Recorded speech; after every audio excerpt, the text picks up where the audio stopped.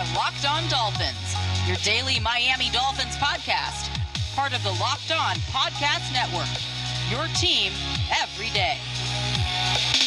What's up, Dolphins fans, and welcome to this Tuesday, August 24th, 2021 edition of Locked On Dolphins.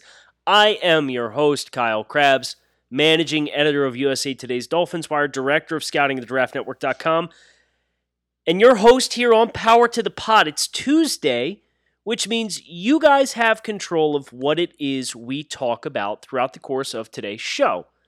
The last 2 days, Sunday live stream on the YouTube channel, Locked On Dolphins. Hit subscribe, like the channel, like the videos, appreciate all the love.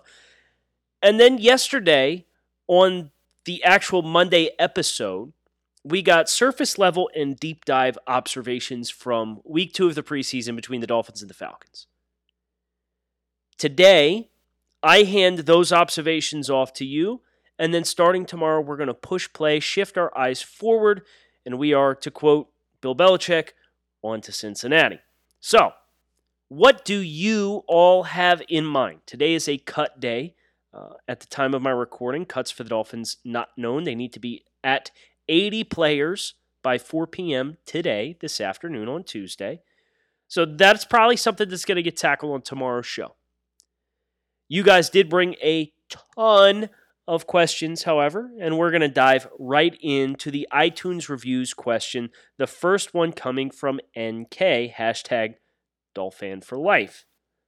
Kyle, thanks for all your hard work. Love the show. It was great seeing our boys on the field, and it was good to see Tua throwing with confidence, but the run game between the tackles was not good. This was left last week, so before the Falcons game and in Chicago. So that bit of layer, I think the Dolphins helped a little bit, but the question is, who would be your starting five? And as of this point in time, the Liam Eichenberg sample size is small, but the Jesse Davis sample size is large. He's been on the team for quite some time. I have been pretty staunch in my observation that Jesse Davis is best as a utility offensive lineman, and his biggest value is his versatility, not any individual trait he brings to the field. So for me, Austin Jackson left tackle, Solomon Kinley left guard, Michael Dieter at center, Robert Hunt at right guard, Liam Eichenberg at right tackle. If I were picking right now, that would be my choice for what the starting five looks like. Tua Magic, I see your question here about Austin Jackson and potentially Liam Eichenberg at left tackle. We did tackle that last week. Your question was dropped a week ago on Monday, so I hope last week brought you some of the questions, even though this did not show up in my feed in time for last Tuesday's show. Cool Kids Table. Great show. With the speed of our receivers, do you think it could be a possibility to throw an extra lineman in on 12 personnel to help the run game and also buy extra time for these receivers to get vertical down the field? This is an interesting question. I appreciate the thought process here of your tight end, one of your tight ends being an extra offensive lineman, whether it's Jesse Davis or Liam Eichenberg.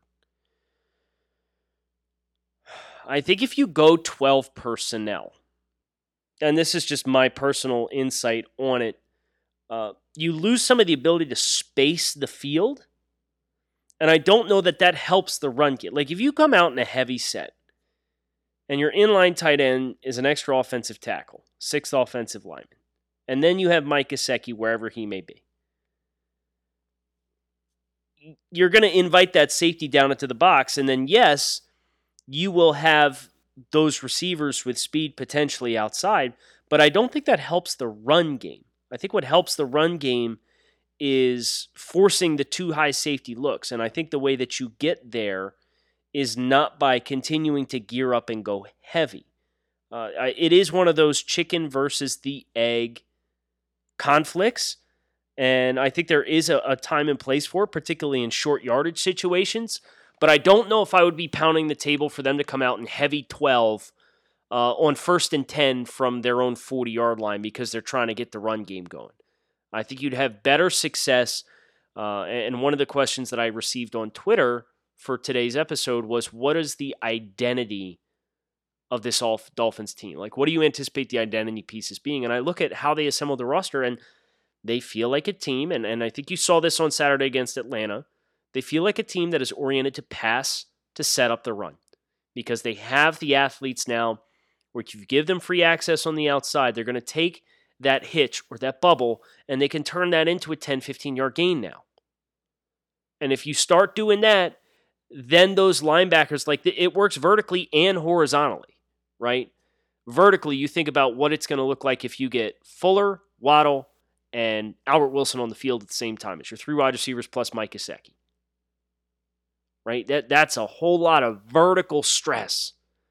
But if you do space the field horizontally in ways that the Dolphins did last year, and instead of Malcolm Perry running, and that's no disrespect to Malcolm Perry, but if you get Albert Wilson or Jalen Waddle running that bubble, they're much more dynamic to be able to create in the short game as well.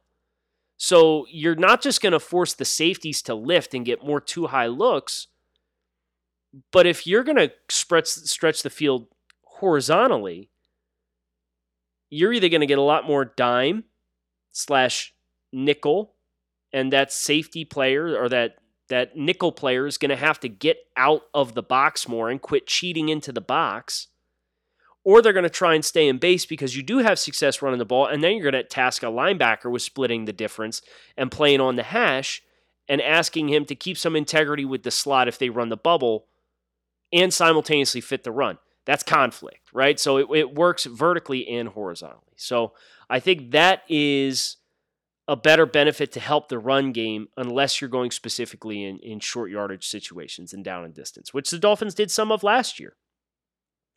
I think they did that against the Jets. They went unbalanced line and managed to slip Shaheen out. It was the second game when Fitz started, and they had a couple really neat, fun, creative little extra linemen on the blocking surface tweaks last year. I would expect them to continue to do that, but it would be more situational. Tripland, 5-star review, no question, just a very, very kind and gracious review of the show, which I greatly appreciate as always. Alex with another question about Jackson versus Eichenberg potentially on the left side. Question from Eaterly. Is it time to trade Devontae Parker and his never-ending day-to-day hamstring issue for a conditional day 3 pick and use the savings to sign Mike Gesicki? Okay. Now, you've gathered my interest at this point.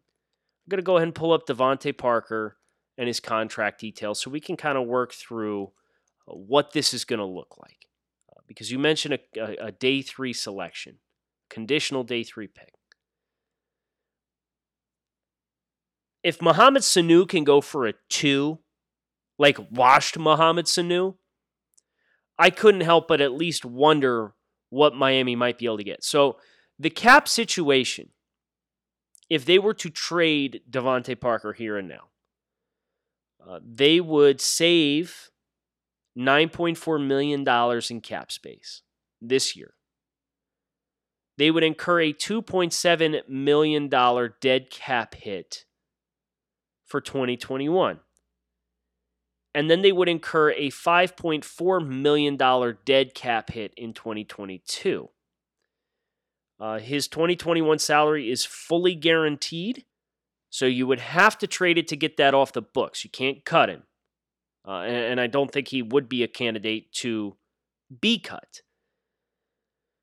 But he has 3 years left on his deal, and the new money that he's owed, yearly cash, $9.412 million this year, which he had some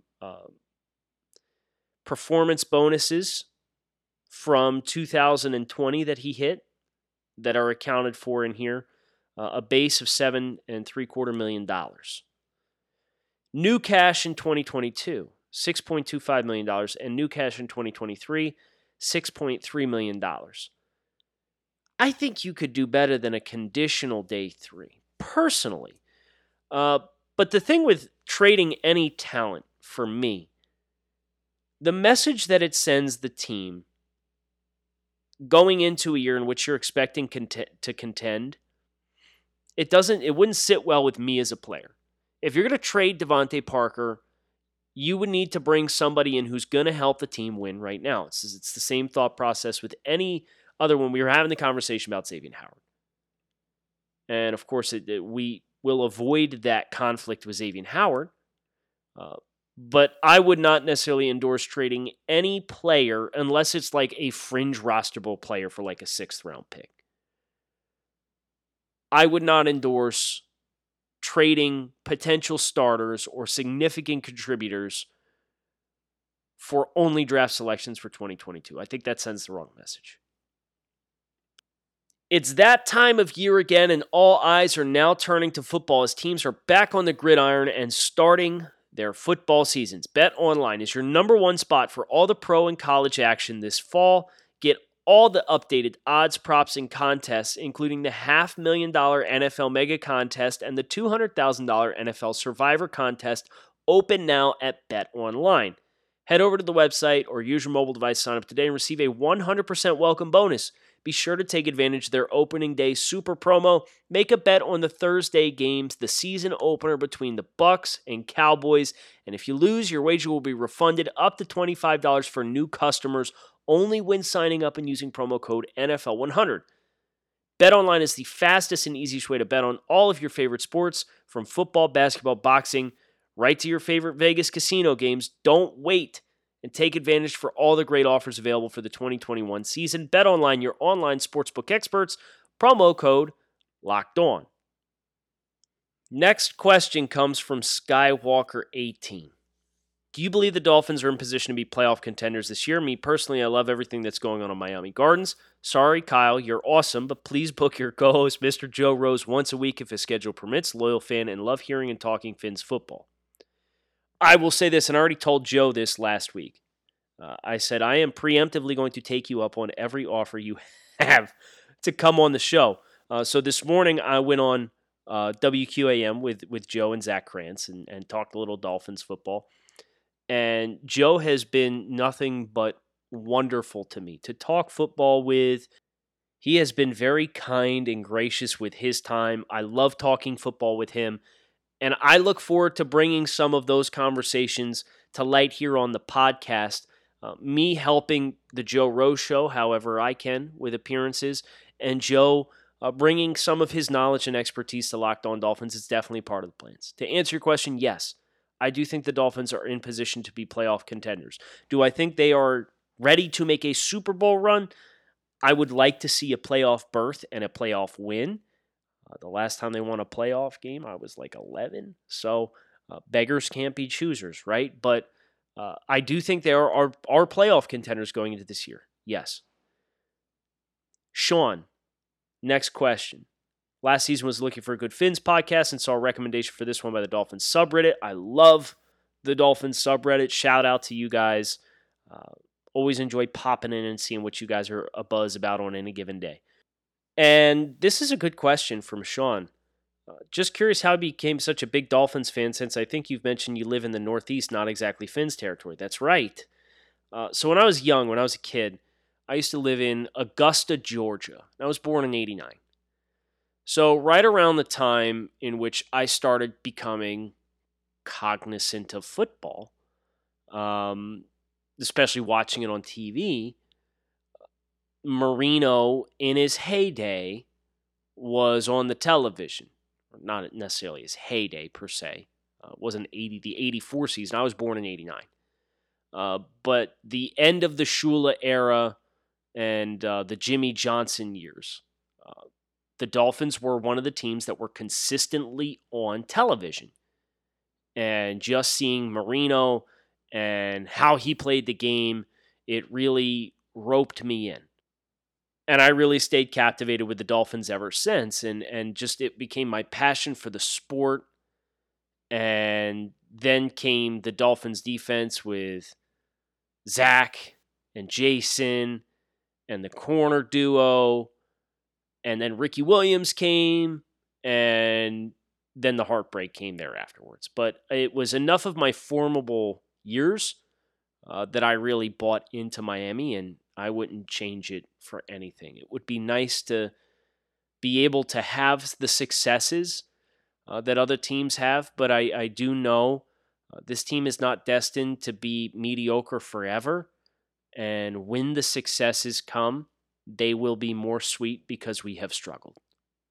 And I cannot wait for that. And I hope I still have the opportunity to partake in Locked On Dolphins when those days come, so that we can share in those moments together, because that will be very, very special to me. Because as you said, Sean, growing up in not Dolphins territory, finding like-minded Dolphins fans as a kid and before the internet became what it is today was very rare.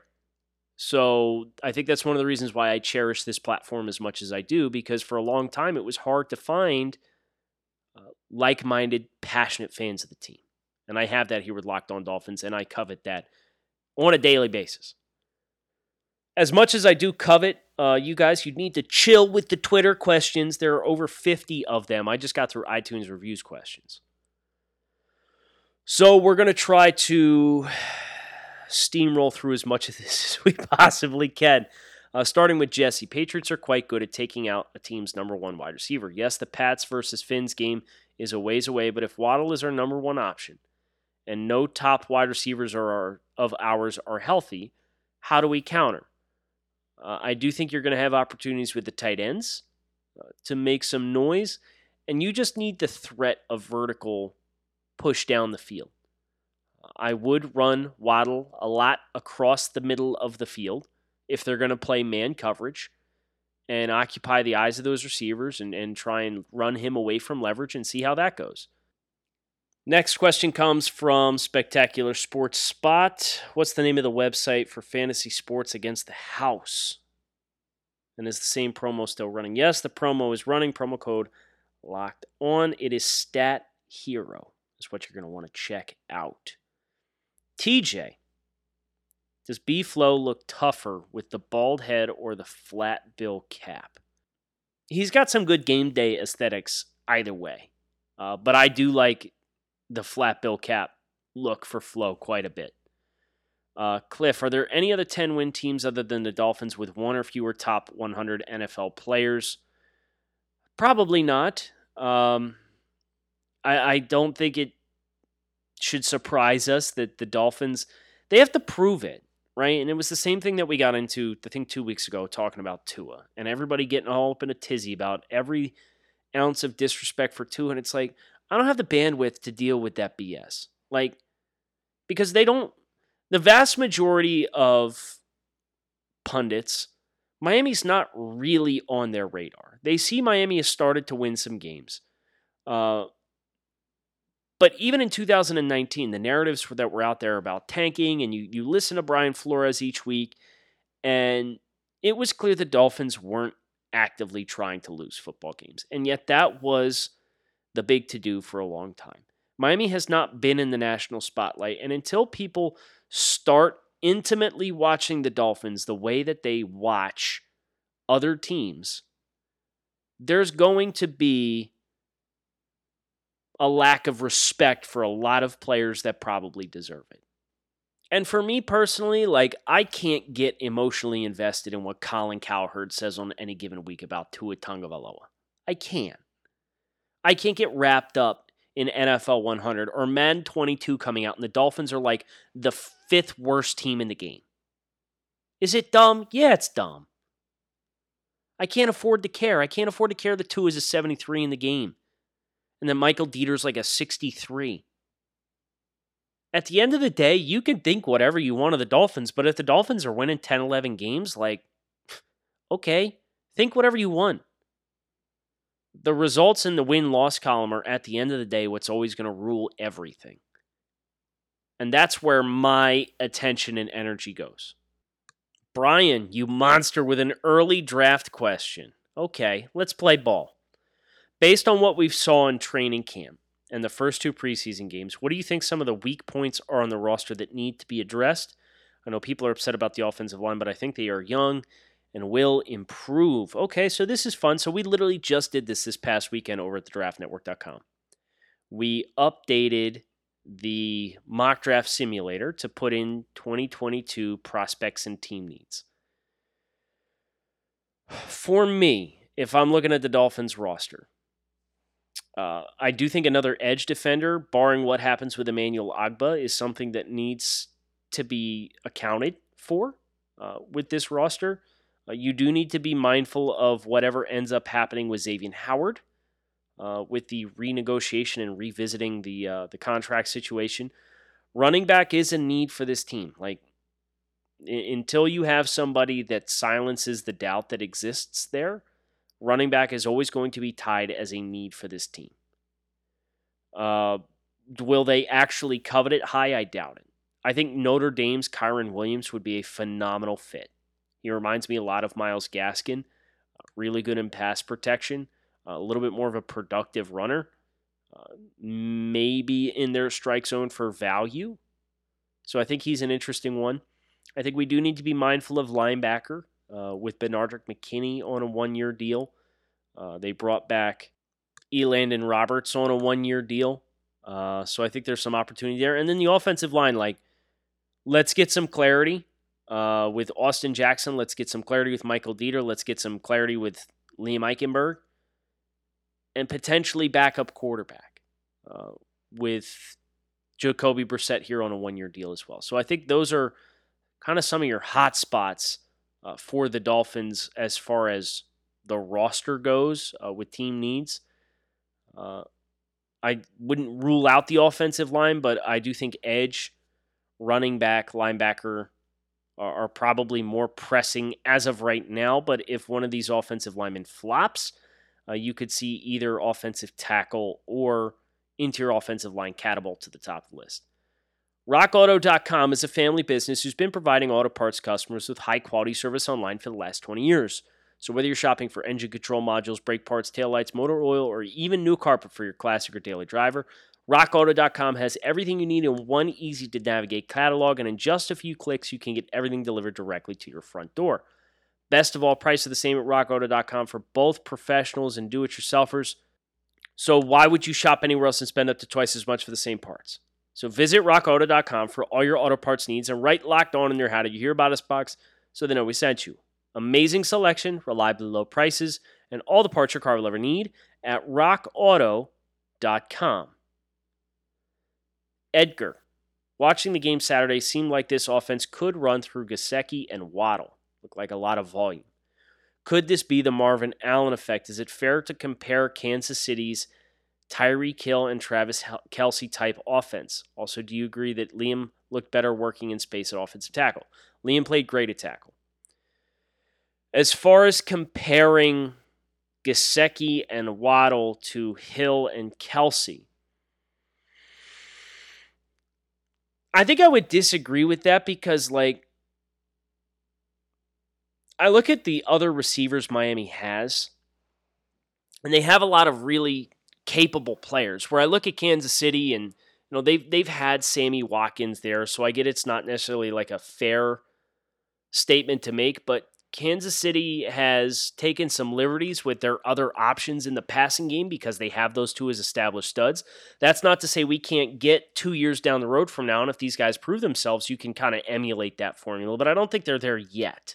And I do think this is a team that is probably going to spread the ball and spread the love. They might be a frustrating team from a fantasy perspective because they are so deep, but I think they like having it that way where they can bring a different matchup to the table on any given week. Next question comes from Mark. Coach Flo talked about players getting reps. Parker and Fuller are experienced vets. Do you think they will play in the last preseason game? And if so, how much? I think there's a 0% chance those guys play.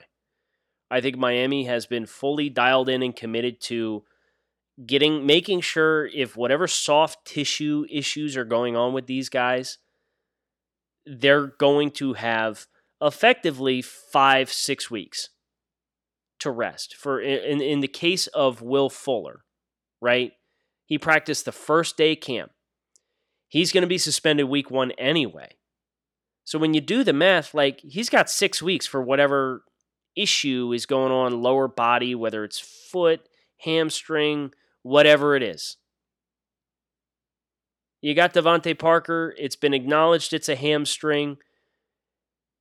You get him some incremental work. He was a part of the throwing session with Tua this summer, so you feel good from a timing perspective on that. As you said, he's a vet. I'm not pushing panic. Again, if we get to Thursday, the week of the Patriots game, and these guys aren't practicing, yeah, then it's time to worry. But until now, the Dolphins, they've been very cognizant of load management in a lot of different positions this summer. I think this is just an extension of that. And I think it's good to see, from not only a competitive balance perspective, not showing your hand with all your top players for Tua. It's good practice for Tua to A, establish rapport with the depth players on the roster, and B, they always talk about coaches making practice harder than the games, right? Well, if the preseason games, from a talent perspective, you're not throwing to your optimal players, then when those optimal players are healthy, it should theoretically be easier because they're more talented players other than those handful of guys that are playing. So I think there's enough ways that we can spin this as a positive. I wouldn't risk running one of these guys out there to play in the third and final preseason game, which for almost every team is going to be exclusively evaluation of the bottom half of roster guys. I think if you're worried about chemistry on the offensive line, which is a different animal because you're finally allowed to have contact. You can't have contact in minicamp and OTAs and sessions during the summertime. That would be the one group that I would not be surprised to see a quarter player or so from the Dolphins starters, the guys up front, because they have not had the opportunity that the receivers and the quarterback has had to have throwing sessions and get their timing down on their own. Next question comes from Jack. Do you think we have enough depth in the front seven to compete with teams who have elite offensive lines? I think our defensive front is very, very deep. I'm very comfortable with that group. I do think from the linebacker position, I thought Duke Riley, when he had his opportunities to get walked up in the line of scrimmage, he got pushed around a little bit. So and that's not a surprise, right? Like he's a rangy, undersized linebacker who wins in space. I don't think they have the depth at linebacker to really shine there, but they have the horses up front to help keep their linebackers clean, and I think that helps. Question from Josh. Do you have any concerns about the methodology of the offense being able to come from behind? Feels to me like this team is built to take a lead and hold it versus react and come back. Josh, I'd be curious why you feel that way, because I think about what the Dolphins did this offseason, and they went out and got a bunch of players that are capable of creating explosive plays. And we haven't necessarily had the opportunity to see that yet, and that wasn't how they built the team to win last year. But I don't see this as a team that's going to get out to a 14-point lead and run the ball at will. I do think they are going to have to pass the ball to set up the run, and I think with the amount of speed that they have, they should be able to manufacture more quick strike plays. I don't know if I would necessarily want this team down 10 with all the young pieces and the young offensive linemen. I don't want them down 10 with 6 minutes to go and needing 2 scores to win the game with any level of consistency. But you don't want any team in that situation, really. So I don't share that concern, and I'd love to hear from you a little bit more as to why you feel that way based on what they put together. Ray, should they cut Malcolm Brown and use that spot for an extra wide receiver? Lynn Bowden can act as an emergency running back. No, I don't think so. And the reason why, for me, is you have to ask yourself, like, not all running backs are created equal, right? And I understand we just got done talking over the weekend about how Malcolm Brown didn't win his one-on-one pass protection rep from the nickel blitz that cost the Dolphins the 26-yard touchdown pass from Tua to Waddle in the first quarter of the game. Like, I get it. He lost a pass pro rep. It happens, though. Malcolm Brown's sample size as a pass protecting back was quite high in 2020, and he was quite proficient at it. You've got Myles Gaskin who can win in pass pro, but your other 2 backs are not big backs. And like, if you're going to ask Jared Dokes to be a third down and short yardage guy, that's okay, but he has no experience doing it at the NFL level at this point. He has not proven it all. And I would not expect any rookie running back to come in and crush in pass protection. Salvon Ahmed has struggled his rookie season with pass protection. He hasn't been good in 2 games in the preseason in pass protection. So I look at that and then I think about Lynn Bowden Jr., and I agree Lynn Bowden Jr. could be a pass-catching back, but you already have 2 other guys that can catch the ball out of the backfield, plus potentially Patrick Laird. Lynn Bowden's not going to act as a short yardage running back. You need somebody who's a bit of a thumper, who can get down into gaps, push the pile, run hard, is not afraid to try and run a linebacker over. And I admire the toughness that Salvon Ahmed and Myles Gaskin run with, but they are not built to do that.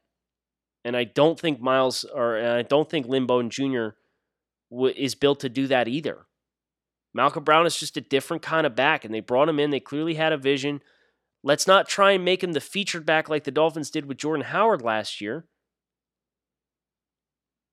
But I think because he's sufficient in pass protection and he's a big back relative to the other guys, I would not be parting ways with him looking for an easy out for yet another pass catcher in Lynn Bowden Jr. I would love to keep Lynn Bowden Jr., and I would not mind getting him reps lined up in the backfield, but I wouldn't use him as the justification to part ways with Malcolm Brown, if that makes sense. That is going to do it for us here on the show. Another banger of a Power to the Pod knocked out, thanks to each and every one of you. It was great to hear from you guys. Make sure you hit subscribe on the podcast feed. Follow along. We got 3 more shows this week. The preseason game against the Bengals is just around the corner. Looking forward to breaking down that. We're going to get into potentially a roster prediction by the end of the week based on all of the developments and progress we've got. We've got a couple players that they could potentially stash and convert over via the PUP or injured reserve. So a little bit more strategy involved with a 53 now versus what it was the last time we did it a few weeks back. So you're going to want to hit subscribe. Keep it locked in right here on Locked On Dolphins. I'm Kyle Krabs. Thanks as always for listening. Fins up. Enjoy the rest of your Tuesday. I'll talk with you guys again tomorrow.